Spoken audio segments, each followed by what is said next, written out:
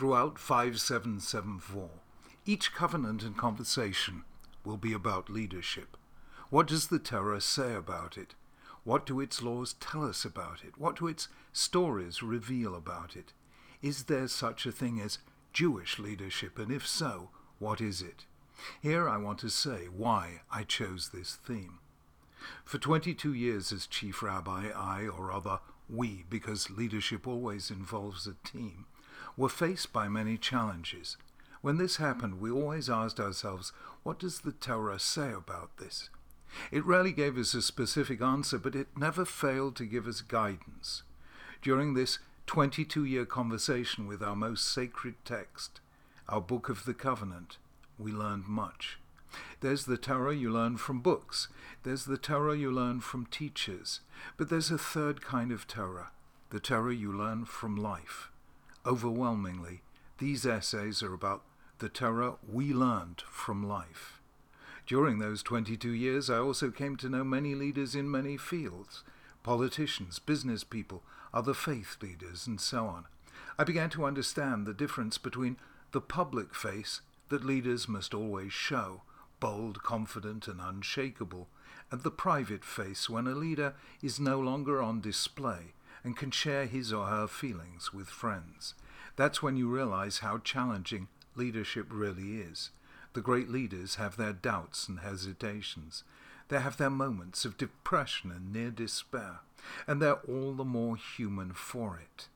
Don't ever think that leaders are different from the rest of us. They aren't.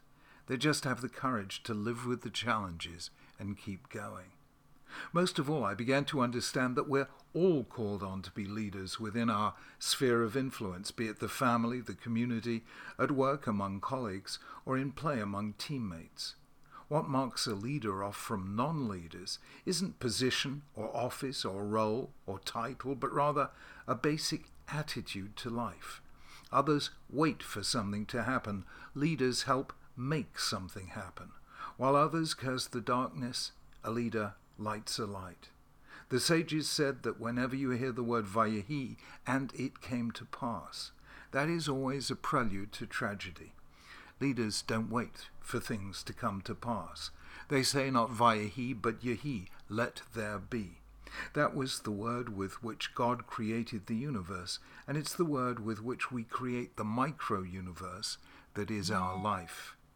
Over the years, I realized that one of the most important tasks of a leader is to encourage leadership in others. That's what I hope these essays will do in some small way for you, because we each have a role to play in strengthening Jewish life, and the scale in which we do so doesn't matter.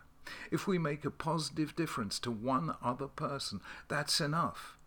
Nefesh achat ka'olam malei, said the sages, one life is like a universe. Therefore, if you change a life, you begin to change the universe in the only way we can, one person at a time, one day at a time, one act at a time.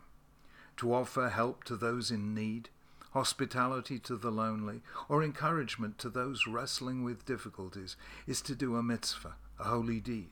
It's actually to do what God himself does. He is somech noflim v'rofeh cholim umatir asurim. God supports the fallen, heals the sick, and releases those who are bound. We can heal some of the wounds of this world. We can do something.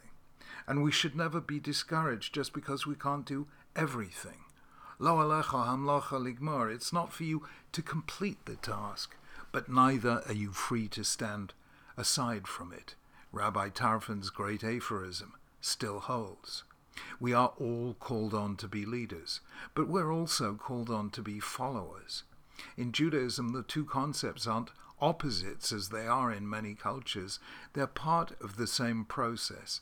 Leaders and followers sit around the same table, engaged in the same task, asking the same question: how together can we lift one another? A leader is one who challenges a follower. A follower is one who challenges a leader. A Talmudic sage once said, I learnt much from my teachers, more from my colleagues, but most of all from my students. That's one of the great insights of Jewish leadership. We are all part of the team, and only as a team can we change the world. Perhaps the most profound and unexpected lesson I learned in the course of these 22 years was that leadership isn't only about what you achieve by it, it's what you become because of it. Leading forces you to develop muscles you didn't know you had. It changes you. It gives you strength and courage and the willingness to take risks. It teaches you emotional intelligence and the ability to see the good and often the great in other people. Moses began his career as a leader unable to speak in public. He ended it as one of the most eloquent visionaries the world has ever known. Leading makes you grow. It's the finest thing that does. The Jewish people right now needs leaders. People unafraid to face the challenges of today and build for tomorrow, instead of, as so often happens, fighting the battles of yesterday.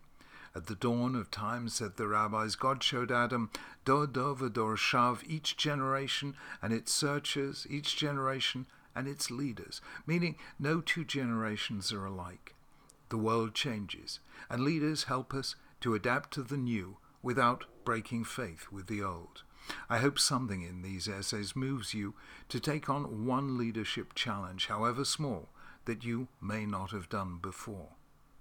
Happiness is a life lived in the active mode. It comes not to those who complain, but to those who do. The greatest word uttered by the Jewish people at the holiest moment of their history, when they met God at the mountain in Sinai desert and became his people, and they said, Naaseh, we will do. Judaism is a religion of doing, and what we do together is greater than any of us could do alone. That is the challenge of leadership. Jews dare believe that together, and with heaven's help, we can change the world.